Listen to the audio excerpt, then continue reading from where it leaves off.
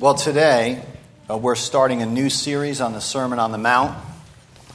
The Sermon on the Mount occupies 3 chapters in the Gospel of Matthew, chapters 5 through 7. Having reflected on the tumultuous year just past, and having seen the church's response, or various responses, to not only really both cultural and political pressures, but also to the pandemic itself, I've been driven to this text over the last few months as being, I think, especially and even pointedly relevant to our moment in time. So why the Sermon on the Mount? Well, a couple reasons, really. This is the first piece of ethical teaching in the first gospel.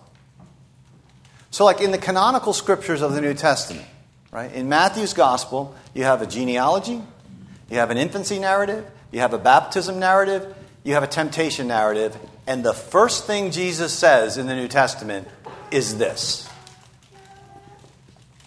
And so, as such, the sermon stands as a kind of ethical banner over the New Testament. And among the fathers of the first, say, 3 centuries of the church, the Sermon on the Mount was quoted far more than any other passage. Far more than any other series of chapters. It has been called the greatest moral document of all time. Well, that seems like it'd be worthy of attention. The greatest moral document of all time. Augustine in the 4th century called it the perfect measure of the Christian life. And yet, it seems to me to have escaped our attention. It is a stark, I've been reading it, I can assure you, it is a challenging, penetrating piece of teaching. It cuts deep down into our hearts. And it challenges our very cherished assumptions. And if we submit to it, it will drive us to Jesus. And will summon us into the way of the cross, which we naturally detest. So it reminds us of what we so easily forget. Namely that the Christian life, right, the Christian ethical and moral vision, cannot be co-opted by the left or by the right. Right? By the masked or the unmasked. The Christian moral vision can't be tamed, and it can't be domesticated, because Jesus himself is our image, or our model, or our guide, and our goal. And it turns out that if we think we have him scoped out and wired or sized up, we're in spiritual danger. Because he's not going to fit into our boxes here. In fact, he's going to take your little box and my little box and just shred it. Especially, he's going to take your Christian constructed box and shred it. So the first thing that strikes anyone who with any seriousness at all engages the Sermon on the Mount, and again, I encourage you strongly to read these chapters. You can read them in about 18 to 20 minutes. The first thing that strikes one is its seeming impossibility. Its utterly absurd and preposterous demands. Ayn Rand, the famous author of Atlas Shrugged, right, hero of the anti-government libertarians, she felt that the prescriptions in the Sermon on the Mount were among the most vilest things ever uttered. Didn't suit her individualism quite well enough. Among the most vile things ever uttered. Because every noble, strong, manly virtue, every ancient notion of valor and autonomy and independence and strength seems to be turned on its head here. And the church, for her part, the church has been shocked and scandalized as well. Some in the church have held that the sermon is just an impossible ideal. Some have held that the sermon only applies to some spiritual elite group, like maybe some monks. Others have said that the sermon doesn't even apply at all in the church age.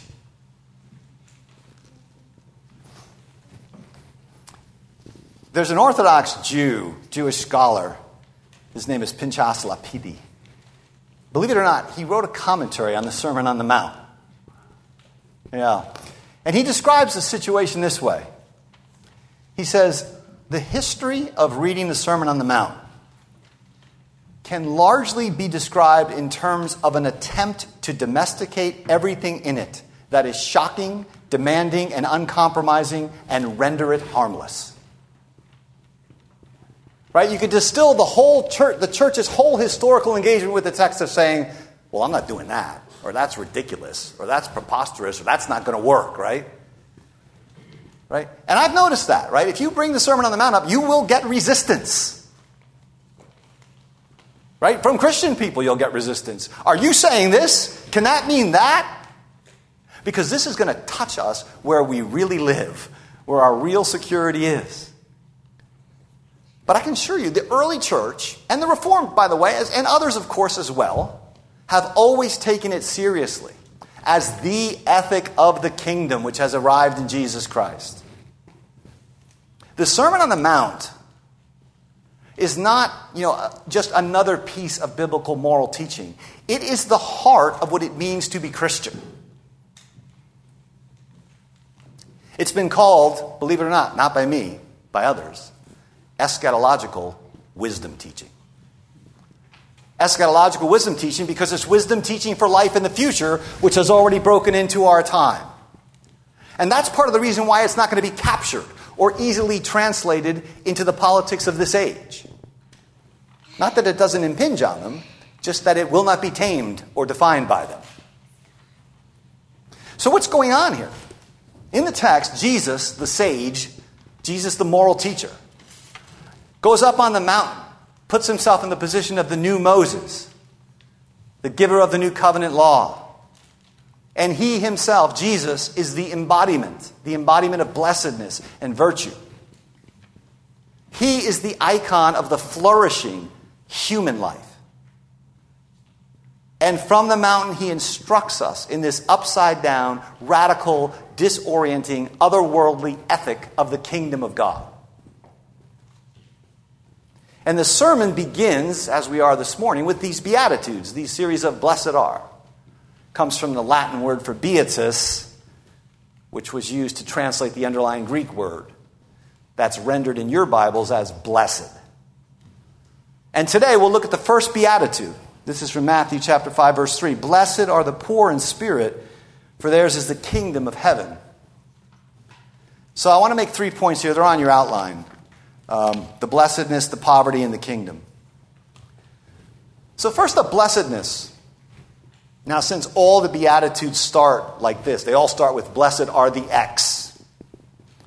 We'll only look at this once then. So what does Jesus mean when he says blessed? He uses it of these various people in the Beatitudes.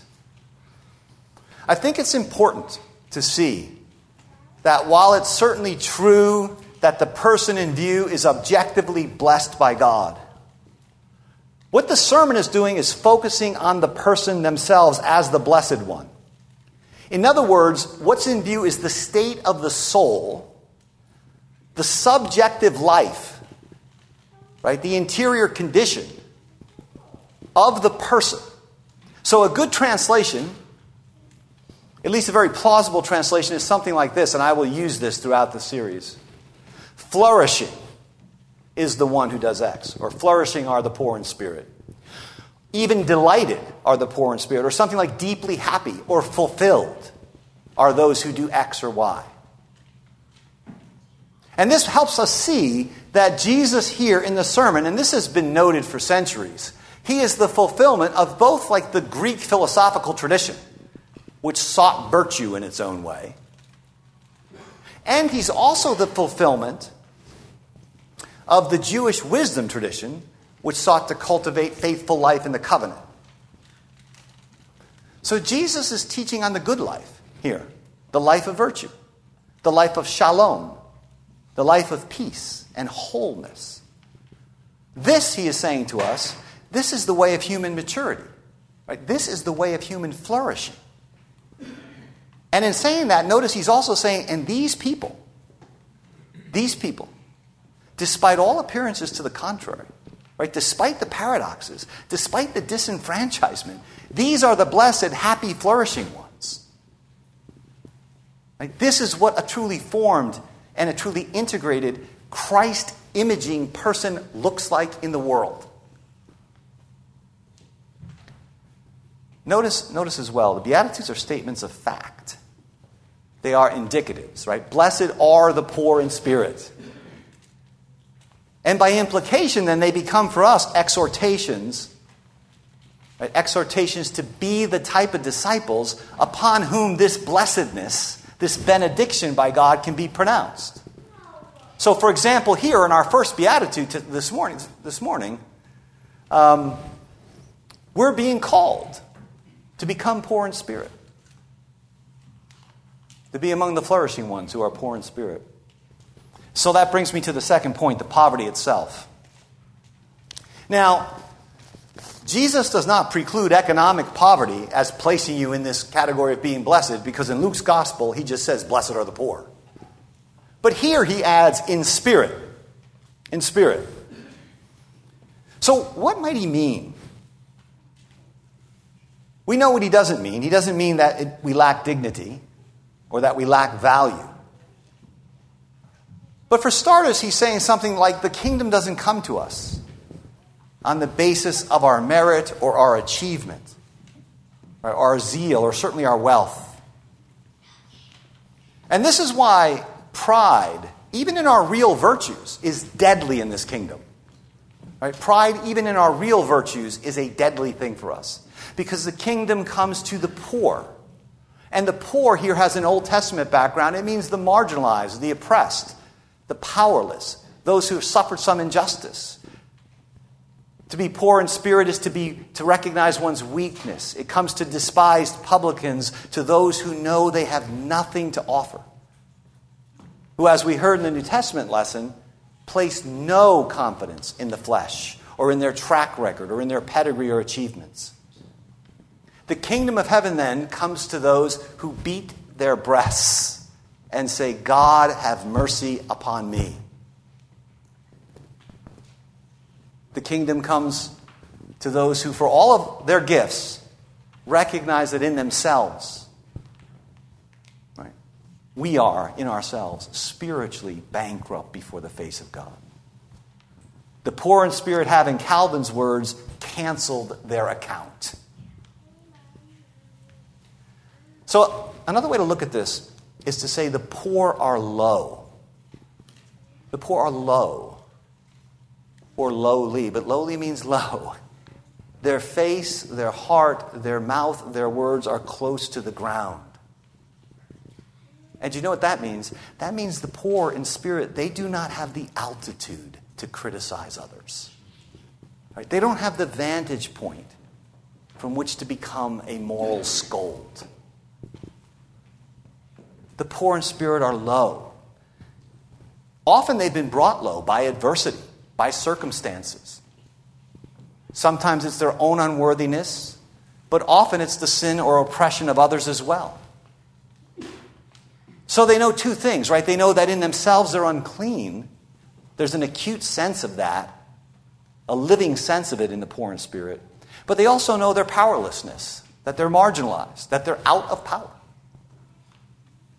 So poverty of spirit means recognizing our emptiness, our bottomless need for grace and for mercy, our utter moment-by-moment dependence on God.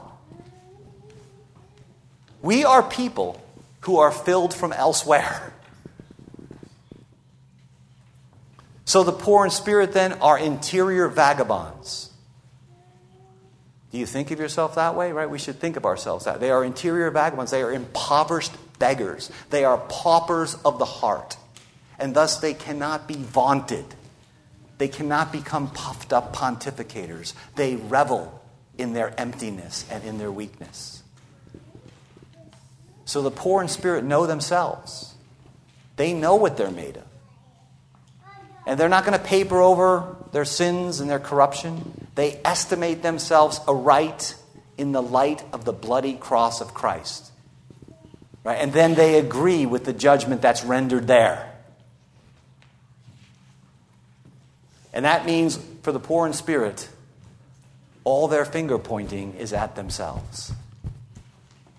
All of their finger pointing is at themselves. They don't have the altitude to point fingers at everybody else. Right?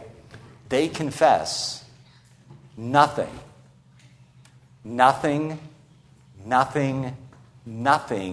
in my hand I bring. Right? Simply to thy cross I cling. Naked, not partially clothed, naked come to thee for dress. Helpless, come to thee for grace. Foul, I to the fountain fly. Wash me, Savior, or I die. Nothing, naked, helpless, foul. The poor in spirit have emptied themselves out. Or they've been emptied out by God. Or maybe they've been emptied out by their enemies. But that means that they are then empty of all self-righteousness and all pride and all vainglory, all cockiness, all delusions of their own sufficiency or goodness, all egoism, all self-glory. Right? The poor in spirit are going to seek all their fullness, all their true wealth, all their righteousness, all of life from the all-glorious God, from his replete and full life. The poor in spirit are theocentric because they know they have no earthly leverage. The weapons of their warfare are heavenly and spiritual. God is their portion, their wholeness, their delight, their fount of flourishing, their blessedness and reward, their all in all. The poor in spirit are like the psalmist in Psalm 42 who says, my soul is like a panting deer. He pants and thirsts after God in the dry and weary land that is our own self-sufficiency. To be poor in spirit is to hear the words of Isaiah from chapter 57, where the prophet says this, that the one who is high and lifted up, who inhabits eternity, whose name is holy, who dwells in the high and holy place, also dwells with those of a contrite and a lowly spirit, to revive the spirit of the lowly, the low ones, to revive the heart of the contrite. Right? The poor in spirit also know from Isaiah 66. Now, this was the Old Testament lesson today. Heaven is the Lord's throne, the earth is his footstool, and he will look to the one who is poor, or humble, same word in the Hebrew, the poor and contrite in spirit, who trembles at his word. So the qualities of poverty of spirit are humility and contrition. So I want to say, let's take them in order, say a couple words about each one.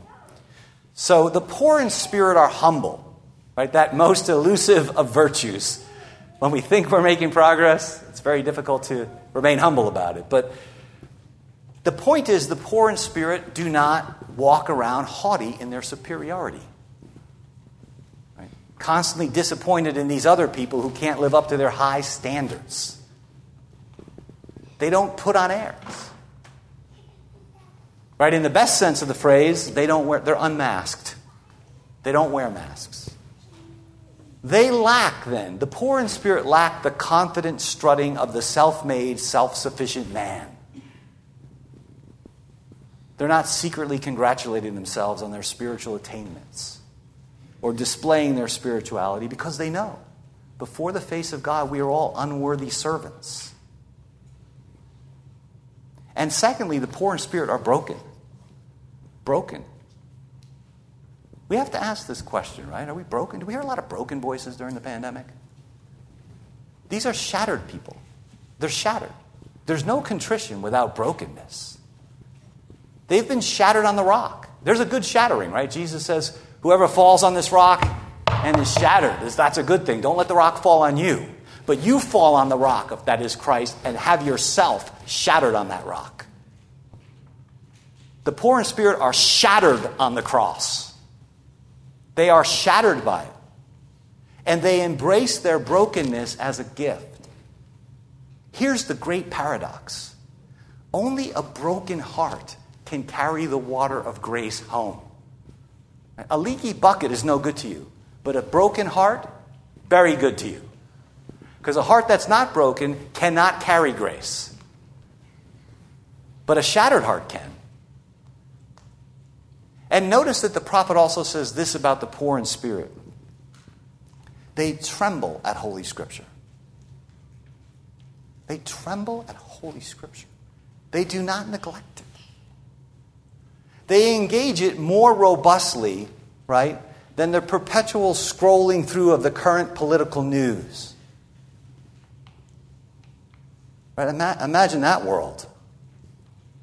They do not stand over it as masters, but under it. Right? We stand under it as desperate, hungry hearers.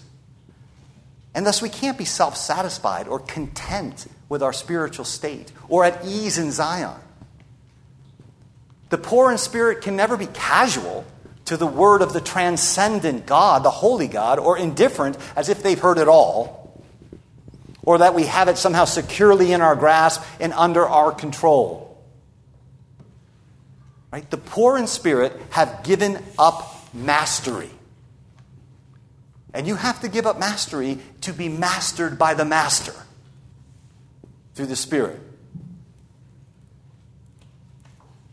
They've given up this kind of certainty that says if only this and then this happened, then God would do this. They tremble at the word. Tremble? Calm down there, Isaiah. They tremble because they know whose speech it is. And they know that this speech is going to slay us and make us alive. It's going to strike and cut in order to heal. And they know that without it, we're going to wander off and drift and imperil ourselves. So with Wesley, the poor in spirit know Scripture is the place where he speaks. And listening to his voice, new life the dead receive. You know the hymn. It goes on to say, the mournful, broken hearts rejoice, the humble poor. He's drawn right on that Isaiah 66 passage. The humble poor believe. The poor in spirit believe. So the poor in the spirit know they're pilgrims. Right? They know they are not yet home. They know there are dangers behind and dangers in front and dangers all around. The poor in spirit, and here's another paradox, have received the gift of the Spirit. The first fruits of the Spirit. But Paul says, having received the first fruits, the taste of the Spirit, we groan. We groan for the coming redemption. The reception of the Spirit has made these people thirsty. Right? Thirsty. Right? Not competent, thirsty. The poor in spirit know they have a down payment and an earnest and a pledge, and they long for the full inheritance. They are eschatological people. They yearn for the future restoration of all things. Right? They long to be like the church at Smyrna, to which Jesus said, I know your tribulation, and I know your poverty, but you are rich. You are rich. Right? They know that the hardships and difficulties and sufferings of this age are rarely resolved in this age. And they know that they're not worthy of the glory which is to be revealed. And they pant for that glory. And that brings me to the third point here, which is the kingdom. We've looked at the blessedness. We've spoken about the poverty. Let's talk about the kingdom. Blessed are the poor in spirit, for theirs is the kingdom of heaven. Now, in Matthew's vocabulary, kingdom of heaven and kingdom of God are basically interchangeable. But he often prefers to call it the kingdom of heaven, and that hits a sort of critical note. In the sermon, and you'll see this if you read it, heaven is contrasted with the earth quite a bit. They're not correlative. They don't, you can't just easily collapse heaven into earth and earth into heaven. They're different realms, and they're often contrasting realms. Your treasure should be in heaven, not on earth, Jesus says. Right? There's a sort of tension in there. And Jesus' kingdom is called the kingdom of heaven. That's its origin. That's its epicenter. That's its location. That's where those who are in the kingdom live by faith through the Spirit. And that's the destiny of kingdom dwellers. The kingdom of heaven creates heavenly people. And it will come and heavenize, transfigure, and irradiate the whole creation. Now notice this. The tense here is present. Notice, theirs is now the kingdom of heaven. And this beatitude, by the way, is bracketed by the 8th beatitude, I believe it is, which says, "Blessed are those who are persecuted for righteousness, for theirs is now the kingdom of heaven." And in between, the tense will be future. "Blessed are the merciful, for they shall receive mercy." So surely both present and future are intended. Present and future, the already and the not yet are intended. This is why Jesus has been called an eschatological wisdom teacher. He's teaching the good life, the heavenly life, the life of the world to come. He's saying this is what that looks like now. Because the kingdom has appeared in Jesus. It's at the heart of his own preaching, right? "The Spirit of the Lord has anointed me to preach good news to the poor." There it is right there. Liberty to the captives and to bind up who? The brokenhearted. So the gospel, the kingdom, comes as gift. Right? We don't receive the kingdom, and this is an important qualifier here that will have to be reiterated through the series, but we don't receive the kingdom because we have the virtues of the poor in spirit. Rather, being poor in spirit is the sign that we have received the kingdom. Being poor in spirit is the form or the shape of receiving the kingdom. And thus we have to say the absence of a poverty of spirit means we are not citizens of this kingdom. It's very sobering stuff.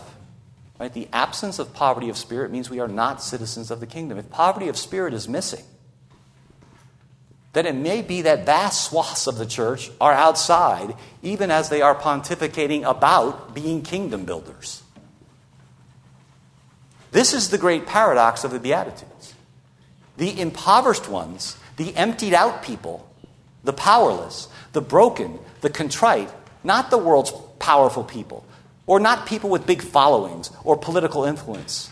These people, contrary to all appearances, are flourishing, partaking of the wholeness of the age to come, even now in their weakness. It's a startling word. We're just so used to these cadences, we don't realize how just shocking this is. Or let me put it a different way. The poor in spirit, by their very poverty, which might be economic poverty, it might be social and political poverty, it might be cultural poverty. It's definitely an interior poverty of spirit. By their very poverty, they show themselves to be citizens of the kingdom now. And they shall receive the kingdom in fullness later. Think about it, right? It was a recognition of our poverty of spirit that brought us to repentance and gave us entrance to the kingdom. And it will be a life of continual repentance and brokenness, a perpetual poverty of spirit that will lead us safely home. Some of you know that, like in certain traditions, Orthodoxy or Catholicism, you have monks which take vows. One of the vows is the vows of perpetual poverty. They vow not to acquire private property or to accumulate wealth in any form, and to live in a sort of subsistence way. Well, I want to suggest something to you. That in your baptism, you have taken a vow of perpetual poverty of spirit. Right? Your baptism pledges you to a life of perpetual interior poverty. So let us then, as we embark on this most daunting, and it is daunting, bracing, cutting, healing, life-giving text, There are two ways to deal with the Sermon on the Mount. One is to let it do what it does to us and come out as different people on the other side. The other is to do what the church has traditionally done, say, well, that seems ridiculous. That's impossible. What about this? How about that? Do you mean this?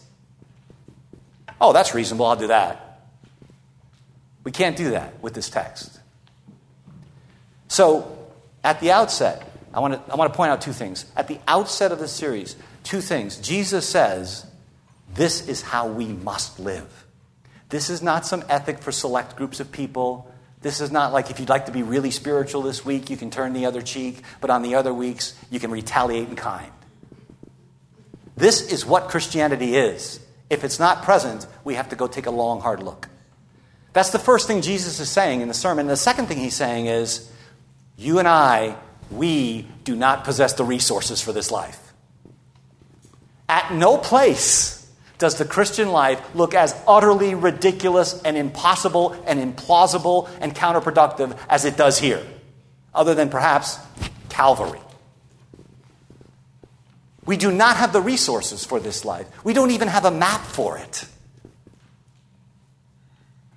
And, because I'll tell you this, the world's noble and great men and women, or at least admired men and women, you can throw Ayn Rand into that category for some people. They often present us with a distorted image of blessedness, a distorted image of wholeness, of this eschatological life.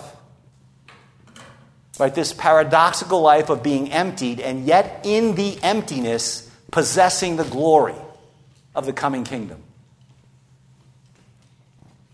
We've got to guard our hearts against false narratives because they abound across the political and social spectrum. There are many, many, many false narratives of what human flourishing looks like. It doesn't look like John Wayne. It doesn't look like your favorite general or your favorite Greco-Roman hero. It looks like the teacher in this class. Right? The one who, though he was in the form of God, did not regard equality with God a thing to be grasped. The non-graspingness, the open-handed receptivity, the failure to grasp, to cling, to control, to shape, to determine, to form life. The open-handed, non-grasping, gratitude, receptivity of spirit, that has its roots in the Holy Trinity, when the second person decided he would not count equality with God a thing to be grasped, and empties himself out, not contending or contesting for himself, becoming poor in spirit, that we too, through his emptying, might become rich, precisely by becoming poor in spirit. So what we have before us a summons, right, to imitate the master. I think it's worth asking. I know I've asked myself this as I've read the sermon over the last few months. Are we really interested in this? Or we'd like something else. We'll keep the Ten Commandments. We'll keep the civic law outwardly. We'll try to be nice and we'll do some Christian good deeds. But we're not having our interior recesses of our soul cut into by the cross. We're not going to put our stuff at risk, that's for sure. We really like the benefits of the cross, but entering into the darkness and the mystery of the way of the cross, not so much, right? And the Sermon on the Mount is Jesus' way of saying, look, there's only one way to get the benefits of the cross, and that's to go with me the way of the cross. He alone then. Look, it's good to have heroes. It's wonderful to have heroes. Just be careful how you pick them. And be careful the virtues that they're signaling. But he is the pattern. He's the archetype. He is the image of the truly flourishing, happy, blessed human life. Right? The Son of Man with no place to lay his head. And the Son of Man, revealed in the Sermon on the Mount, will not let us be content with the threadbare, thin persons we are, but will call us into the deep. The question is, do we want to go? So we should heed the warning of the church at Laodicea, to which Christ said this, "You say I am rich." And by the way, there are very Christian-ish ways of saying these things. Right? This was a Christian church that said this. This was not a collection of lunatics. Right? You say, I'm rich. I've prospered. I have need of nothing. Right? Christ, I have everything in Christ. I'm rich. But you don't know, Jesus says, that you're wretched and pitiable and poor and blind and naked. This can happen to whole churches. It can happen to whole cultures. Right? People go mad in crowds. They return to sanity one person at a time, usually. But they tend to go mad in mass. So blindness to our true poverty means we are rich in spirit, not poor. There are too many people who are rich in spirit. Vaunted, high, not low. And this can only lead to judgment. Right? We have a cultural moment here. And I think this is a text for our time. The embrace of our true poverty, our weakness, is the path to overcoming, Jesus tells the church. Because we overcome in the strength, in the wealth, in the fullness of another one. Because God is our all in all. And you know what? Jesus promises this. That the one who overcomes that way, the one who overcomes by being filled from outside, will sit with him on his throne, even as he sat down on the Father's throne, in the glorious, indestructible kingdom of God. Now get this, that future promise is already here, already being tasted by the poor in spirit. For theirs is, the poor in spirit, theirs is now, despite all appearances to the contrary. Despite all appearances to the contrary, theirs already is now the kingdom of heaven. Amen.